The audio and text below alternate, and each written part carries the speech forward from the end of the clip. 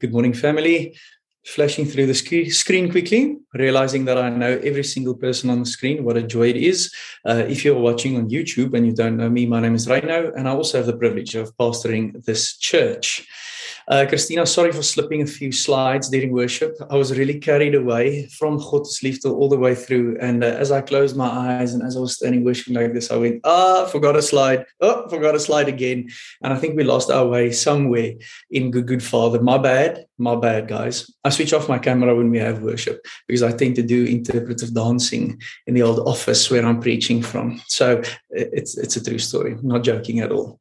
So the book of Ruth is a story about death and emptiness to life and fullness. We've said this before, and as Tantiwe said, now we are in chapter 3 of Ruth today.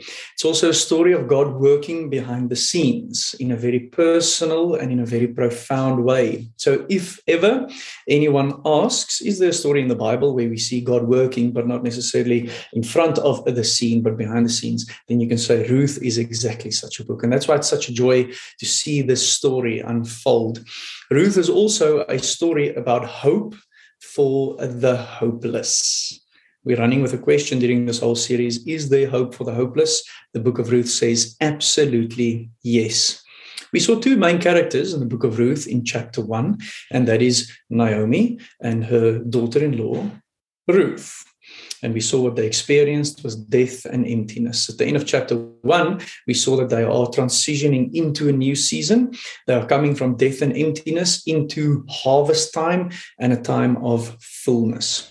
In chapter 2, we saw one new character being introduced in the story. His name is Boaz, and the main theme of chapter 2 was the fact that they were surprised by the grace of this man called Boaz, or the fact that they were not forgotten. Murendeni unpacked chapter 2 really, really well last week, and if you missed it, you know that you can head over to our YouTube channel and all of our podcast channels as well. Here's what we saw in chapter 2. Ruth does what is needed, right? They need food, and she's going to go and get it. And she got to work. We saw this woman named Ruth not giving up, even though really, really hard times fell on them. Do you guys remember last week, Murendeni equated gleaning in the way that Ruth did to living off of the extras or the discards of someone else, right? It wasn't a noble job. It was a job that was frowned upon. It was a job that people didn't want to do, but Ruth did it, right? There was a job to be done, and she kept going. And then we saw in chapter 2 that Boaz gives abundant kindness, right, to Ruth and to Naomi, which led them to believe that they are not forgotten. They were cared for in the season that they were in, coming from death and emptiness, looking for life and sustenance. And they were given more than enough. That was one of the most beautiful things that he explained last week. Is every single time Ruth had more than she expected she would have. We learned something about these characters in chapter 2. We learned that they are worthy. Boaz was the guy who was first described as someone with substance, someone with weight, someone with presence, someone that is noble. And if you listen closely to what Tandiwe read, we see Ruth being explained as a noble person as well today. We left the story last week at chapter 2, verse 23, that says, so Ruth stayed close to the women of Boaz to glean until the barley and wheat harvests were finished, and she lived with her mother-in-law. So that's where the story is at the moment. Today, chapter 3. And our theme for today, if I can just share my screen with you real quick, is the faith of leap. The faith of leap. You might be more familiar with the saying, the leap of faith, okay? I turned it around because I wanted to talk about the faith and not the leap. See what I did there? So I'm not going to talk about the leap of faith. I'm going to talk about the faith of leap. That's our theme for today. Why? Why do we need to talk about faith? Well, guys, it's really simple. Because faith, in terms of Christianity, is basics. It can be referred to as core curriculum. It's something that is fundamental to our religion, to our belief system, and to our faith. Let me show you this verse from Hebrews 11. Hebrews 11 from the New International Version, verses 1 and 2 and then 6. Now, faith is confidence in what we hope for and assurance about what we do not see. This is what the ancients were commended for. Verse 6. And without faith, it is impossible to please God, because anyone who comes to him must believe that he exists and that he rewards those who earnestly seek him. I want to please God as a Christian, and I believe you do too. And the way that we do it is with faith. And that's why we have to talk about faith.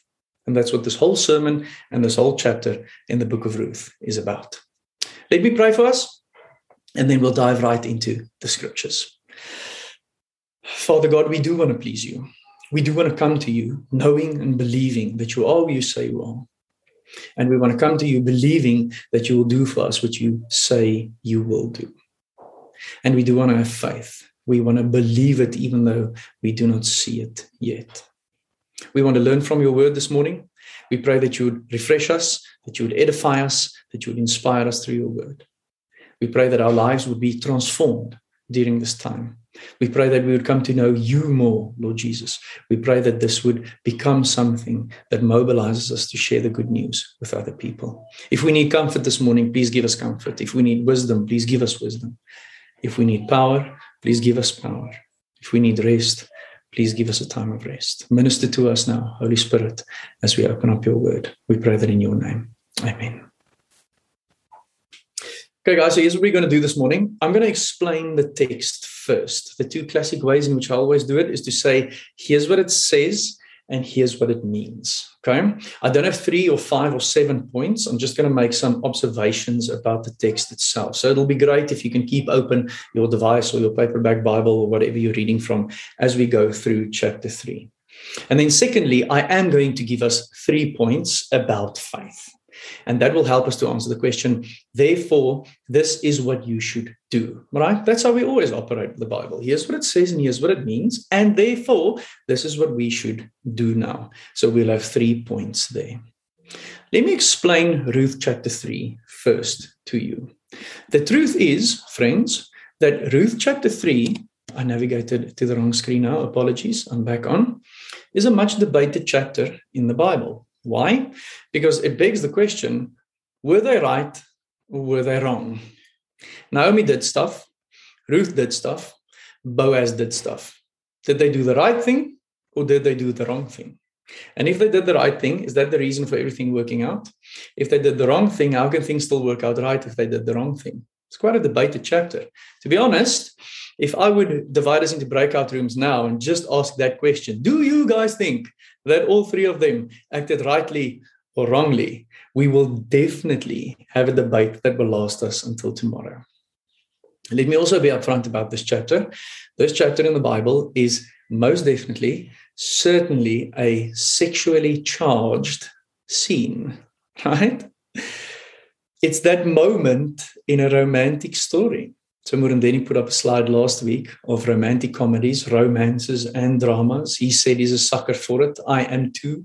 We might at some point come together as an elders group and just watch some of our favorite romantic comedies. I'm joking, right? We're not going to do it. But I'm a fan of a story of romance. This is that moment where something inside of you, it's kind of your stomach turns. You're excited about the story, where the story is headed, and you say stuff like, I really hope that. Or I hope he does, or I hope he doesn't, or I hope she does, or I hope she doesn't, or I think it's going to happen. I do hope that they, right? It's one of those moments. And it's a really, really charged scene in the book of the Bible, in the book of Ruth in the Bible. Now, let's look at Naomi, let's look at Boaz, and let's look at Ruth, because looking at all 3 of them will help us to understand why all of this is playing off before our eyes. Firstly, we ended chapter 2 with Ruth kept on gleaning, and Naomi kept on staying with her, and they had enough for this season. Naomi started asking the question, and I'm reading in between the lines now, is this it? Or is there more? Right? Is this going to be us for the rest of our lives? The 2 of us gleaning from the discards of someone else? Or is there more of a legacy? Are we going to leave more behind? Is this what we were created to be here for? I don't think so, Naomi said. So I'm going to take a shot. I'm going to take a leap. I'm going to see if I can further our legacy.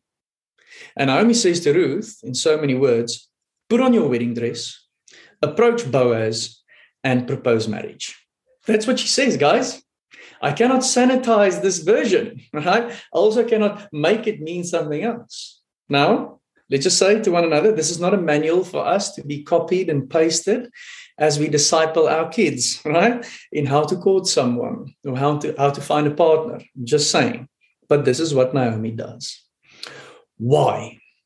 Because Boaz is what they call a guardian redeemer. A guardian redeemer. So let me just explain that real quick. In antiquity, when the time that Ruth lived, you had access to life through the structure of family and specifically through the male head of a family. So who could trade in the marketplace? The man. Who could earn money? The man. Who could earn honor for the family? The man, right? So you could only have access to everything that gave you life in that time that Ruth lived in through a man. And that's why we call the Bible a patriarchal society. That's why the structure of family is so important. That's why stuff like arranged marriages was so important. And that's why they had customs in family like a guardian redeemer. That is to say, I'm the husband now to Marie. But if I pass, Marie won't have access to everything that gives her life. So who will be next in line? And if that person passes, who will be next in line after him, and next in line after him, and next in line after him? So you had an obligation towards your family to make sure that your family was cared for. So as long as all the men and all the brothers and all the grandsons and all the sons were in order, alive and intact and doing what they were supposed to do, the family could live. If any one of those fell away, someone else had to get the responsibility. And Boaz, in the family line of Elimelech, do you guys know how difficult it is to say Hebrew names in English with an Afrikaans accent? You know what I mean? Elimelech. It's actually not how you say his name. It's Elimelech. But that's also not how he speaks. So now I say Elimelech. Okay, Elimelech, right? Thank you, Lindy, for the lol. I see that. But in the line of Elimelech, Boaz was a guardian redeemer. Boaz was the one that was going to give them another shot. That's really important to know. We had access to life. We don't have access anymore, right? Elimelech passed away. Machlon passed away, Chilion passed away. So two women without any men, without any sons, without any grandsons that could take care of them. And Naomi knew that they had a shot if Boaz would redeem them, because that's his place in the family. And that's why she gave these orders to Ruth. It's as easy as that. It was a choice between the safety of what they do have, which is not guaranteed because the barley harvest will end at some point, or stepping out in faith. Okay, so the guardian redeemer, giving you another shot to life. If you've been a Christian for quite some time, you should know where this is headed later in the sermon. Okay, let's look at Boaz. So in chapter 2, Boaz is described as noble, full of substance, a man of character. And now we see in this chapter in the Bible that he drank too much. It's quite a problematic description of this guy now, isn't it? Right? I mean, at best, you could say that he was tipsy, but actually in Hebrew, if I translate it directly or literally, it says he was served, right? Like he was properly served. That means that he was drunk. And that's why he was startled when he woke up. Some translations say that he shuddered when he woke up because he couldn't remember what he did. And now he saw this woman next to him and he goes, oh my word, what did I do?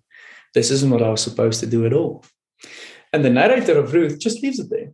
He also doesn't sanitize the life of this character. I mean, I want it to be sanitized, right? I would love to just take out those lines and say Boaz was solid all the way, but he's not. In this story, he's not. Now, just before we feel judgy, let's just think for a minute about other characters in the Bible.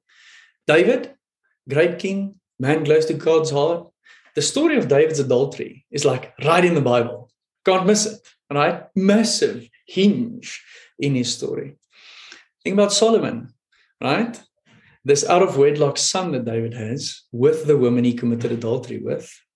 which people wanted to throw away, which God reclaimed and called him Yedidia, the one who God loves, builds this phenomenal temple, but then makes all these horrible concessions when it comes to all of his wives and all of their belief systems and everything that they wanted him to do. Not a great vibe. Think about Peter, this phenomenal apostle preaching so that thousands come to conversion. Only a couple of days, well, not a couple of days, really 50 days, if I remember correctly now, after he denied Jesus. And Jesus died, right? It's all in there. And this is also true of us, guys. We can be people of character. We can be noble people. We can be people with substance, and we still make mistakes. That's how it is. And the narrator says that this is what Boaz did. Now, here's the phenomenal thing about Boaz is he doesn't lose that description that he's a man of character or noble character. Because look what he does. He covers Ruth. Do you guys know why he said, bring your shawl so that I can fill it up with grain? So that she had a reason to say why she was at the threshing floor if anyone asked. Do you guys see that? Right? So nothing happened between them. We'll get there now. But he knew that if he was going to send her home, someone is going to ask, what did you go and do? And he goes, let me cover for you. Cover, it's an important word in Christian faith. Let me cover for you. Let me give you something, and then you can say that you just came to fetch it. That makes sense. It's a really good story. And not only does he give her something to cover her, he actually gives her graciously, right? Top guy. I mean, he did drink too much last night. Let's be blatantly honest. He wondered what he was up to when he woke up.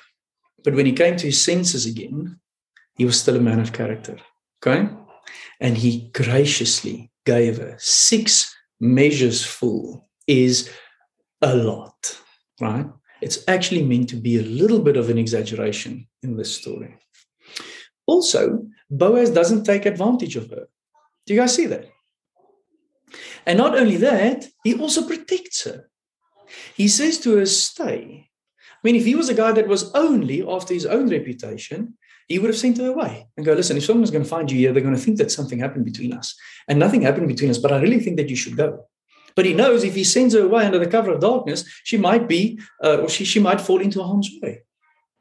So he keeps her, he protects her, he gives her a safe place to sleep, but he doesn't take advantage of her. Come on, Boaz, huh? Top guy. So he is a man of character.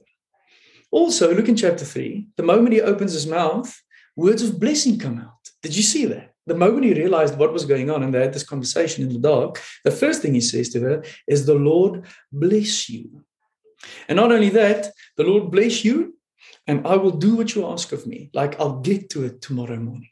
If this was a men's conference, right, and I was only preaching to the gents, this is the moment where I would have gone, is there a Boaz in the house today, right? Let the Boaz in you rise. But I'm not going to do it because this isn't a men's conference. It's a Sunday worship experience. Let's look at Ruth for a minute. Ruth in chapter 3 says, marry me. That's it. I mean, it's translated as spread the corner of your garment over me. But that is, please cover me. Please take me. Please marry me. She's very, very, very aggressive. But she's described in this chapter as a worthy woman. Did you see that? A woman of noble character. Why? Because of the way that she stayed when she said she was going to stay. The way that she gleaned and worked hard so that there can be food on the table, even though it was a terrible job to do. And often it was a job that would lead to harm that was done to people.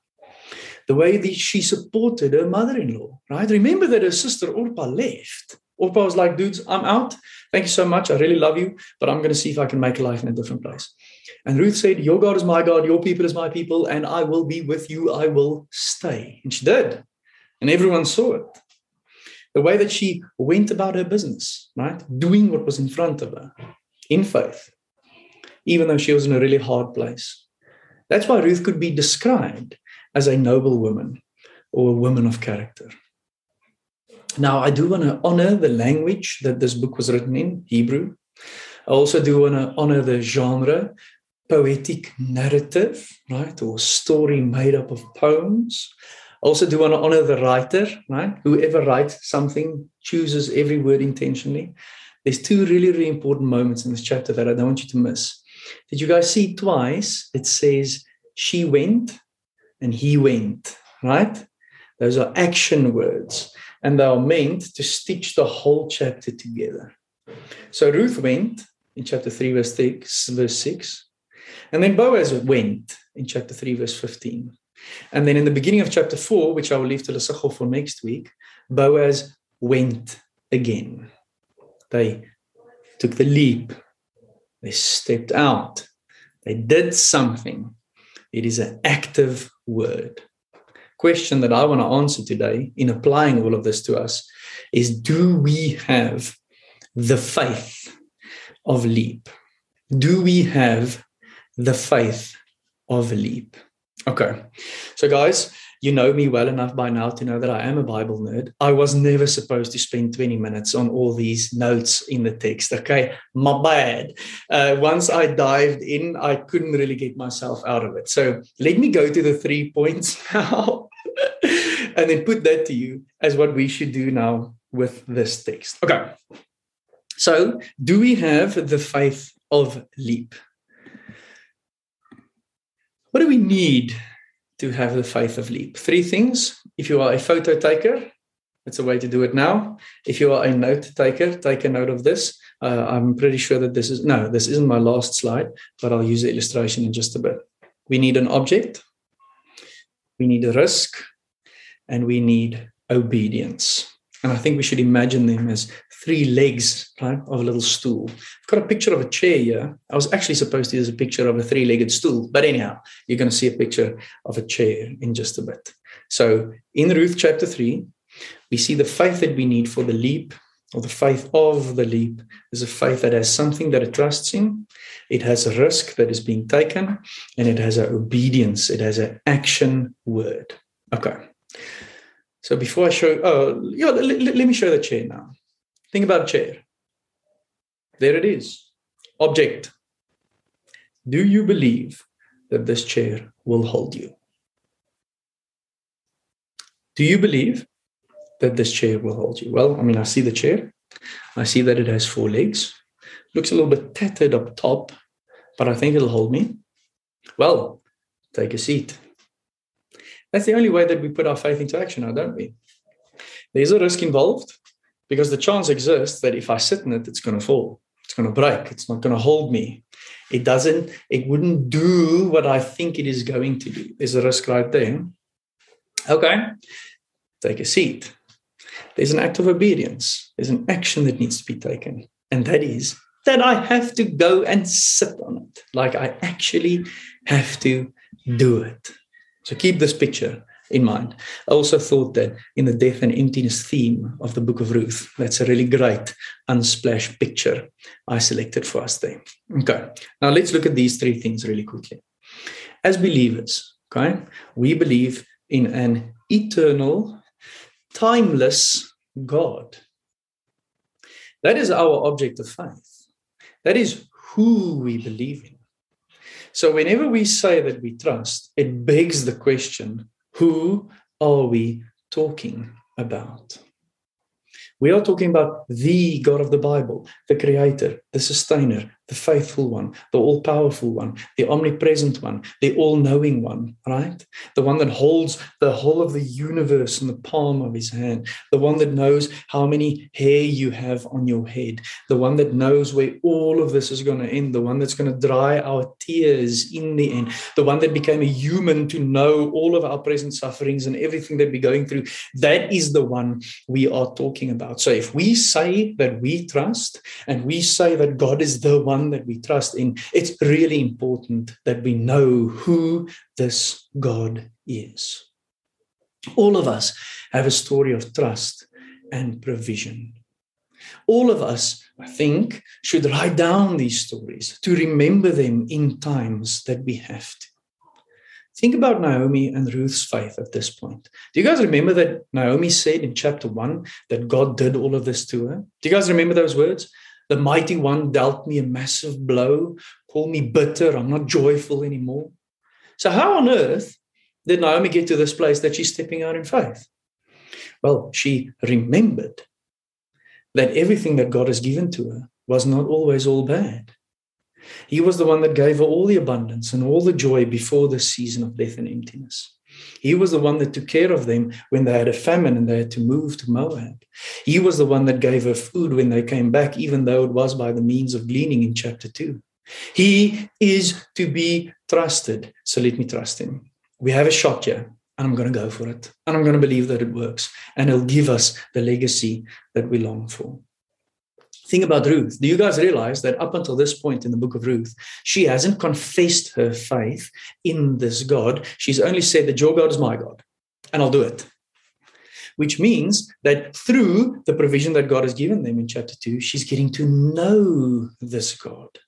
She's getting to know what this leap looks like of faith. Because this God cared for them in the land of Moab, right, where she married Naomi's son. And God is caring for them now, back in his land where his people live.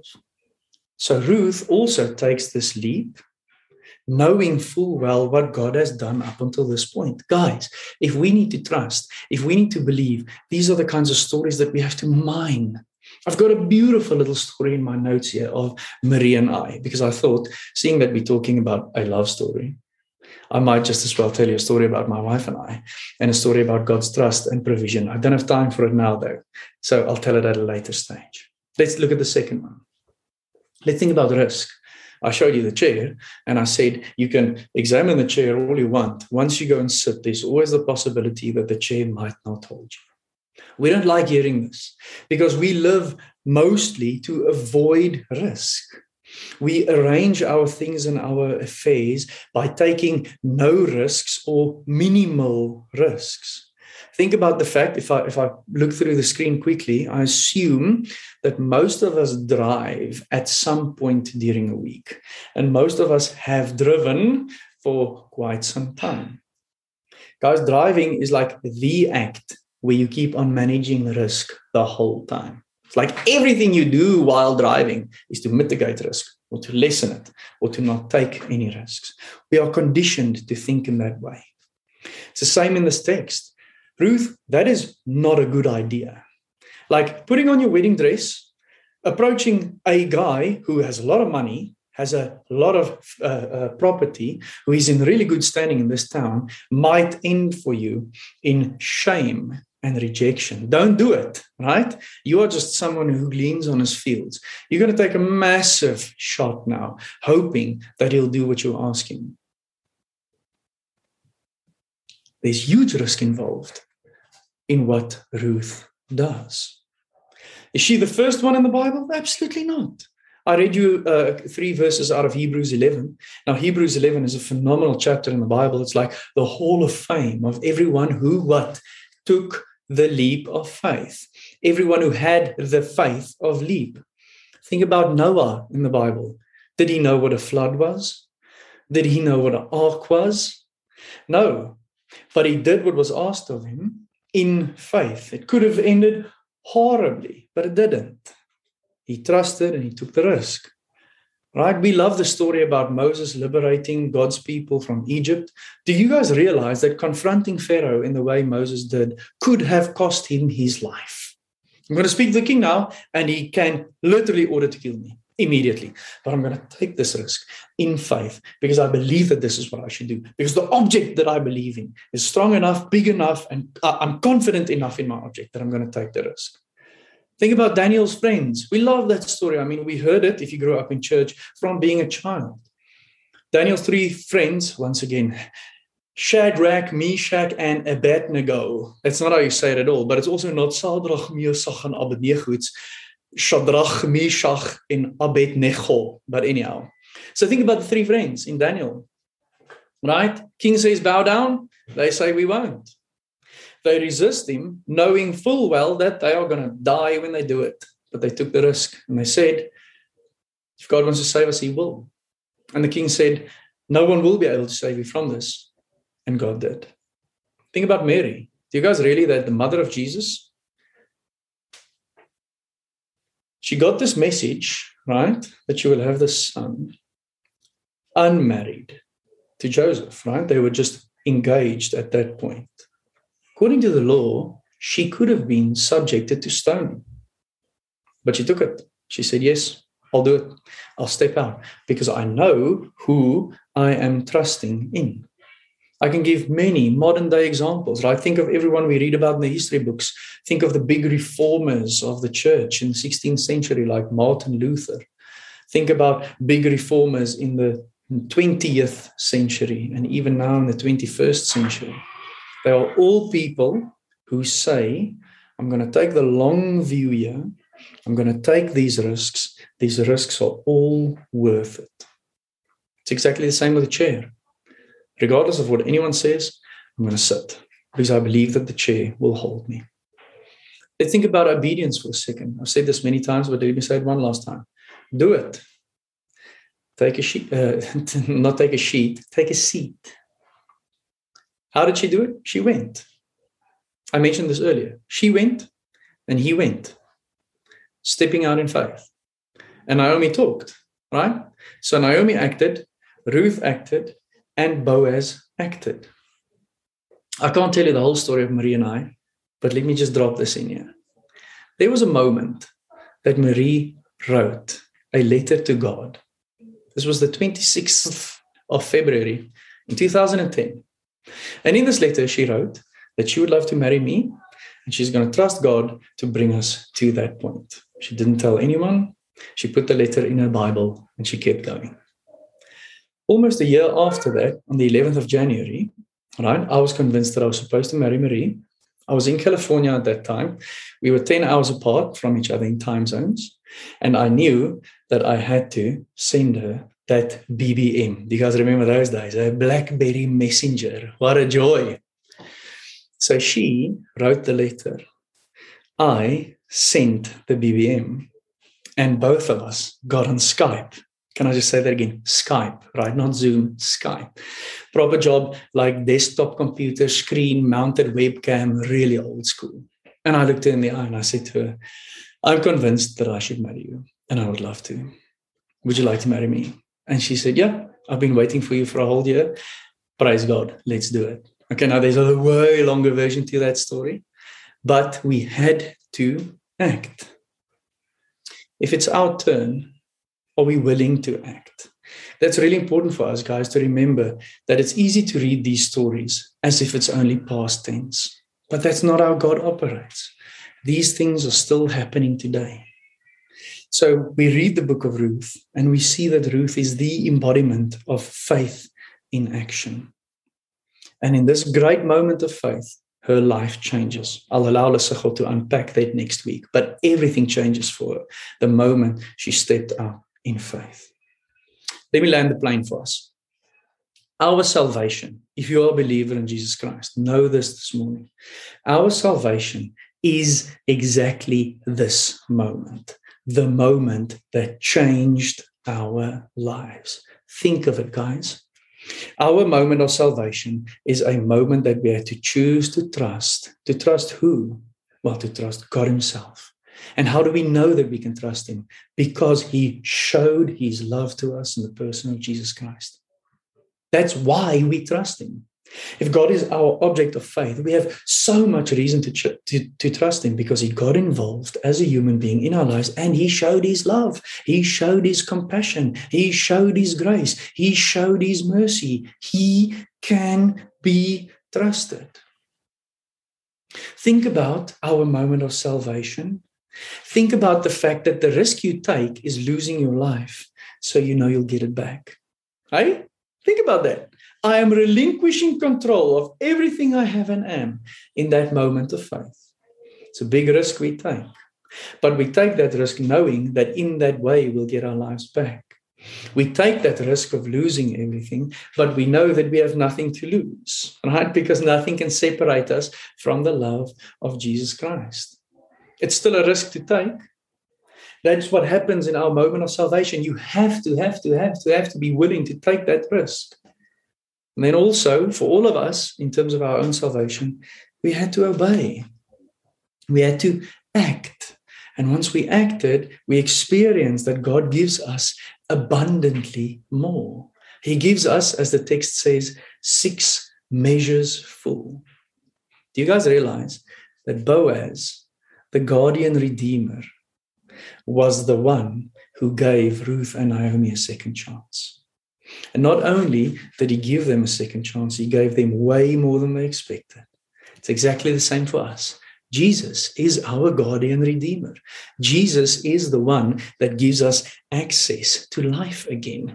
Jesus is the one that gives us another shot and another chance. Jesus is the one that meets us with grace and mercy and abundant love. Jesus gives us 6 measures full, more than we need. Boaz meets Ruth empty, and he leaves her full. And that is the second shot that a redeemer gives you. Now remember, I said that we should look out for the word full or fullness as the story progresses. Because what you'll see is you transition from death and emptiness to life and fullness by grace. It is a gift. It comes from someone. The story of Ruth, it comes from Boaz, absolutely, with God working behind the scenes. In our story, as Christians and as believers, it comes from God himself. We had this shot to be redeemed. We have this shot to be redeemed by our own guardian redeemer. May all of us have the faith of Leap. Let me set us up for next week, and then I'll pray for us. Here's where we are at this moment. This is a quote from a commentary. It's going to sound really nerdy, but I really, really, really want you to read this with me. This exchange between Ruth and Naomi comprises the last words that either of them will utter in the entire story. Poised on the threshold of fulfillment, they both step aside. The drama ceases to be their story and becomes the story about them. Boaz clearly now takes center stage, and the imminence of his action is indicated both by Naomi's assertion and by the fact that this act ends differently from the 2 preceding ones. Our narrator concluded the first act with a pointed allusion to the barley harvest, subtly suggesting the end of famine and emptiness. At the end of the second act, he brought all progress in the story to a halt by noting that when the harvest was over, Ruth still lived with her mother-in-law, signaling the return of famine and emptiness. But this act concludes with no such narrative statement. Our narrator leaves ringing in our ears only Naomi's supremely confident words that Boaz will not rest this day unless the matter is settled. Boaz's symbolic gift of grain indicated to Naomi that he would act, and by centering all attention on this gift and the reason for it in Ruth's report of the night's events, the narrator signals to us that his story now rushes irrevocably toward resolution. And that's what we'll see next week. Let's pray. Father God, our prayer is simple, and that is that you would give us the faith of Leap, that you would help us to see you clearly as our object of faith, that you would lead us to take a risk if risk is needed, because we know that our return is certain. And we pray that we would be willing to obey. If you are calling us to do something in obedience and in faith, may we do it. Give us the courage to obey. Give us the stories and the knowledge of all the ways in which you have led us previously in our lives, and let that inform the way that we have faith in you today. I pray that in your name.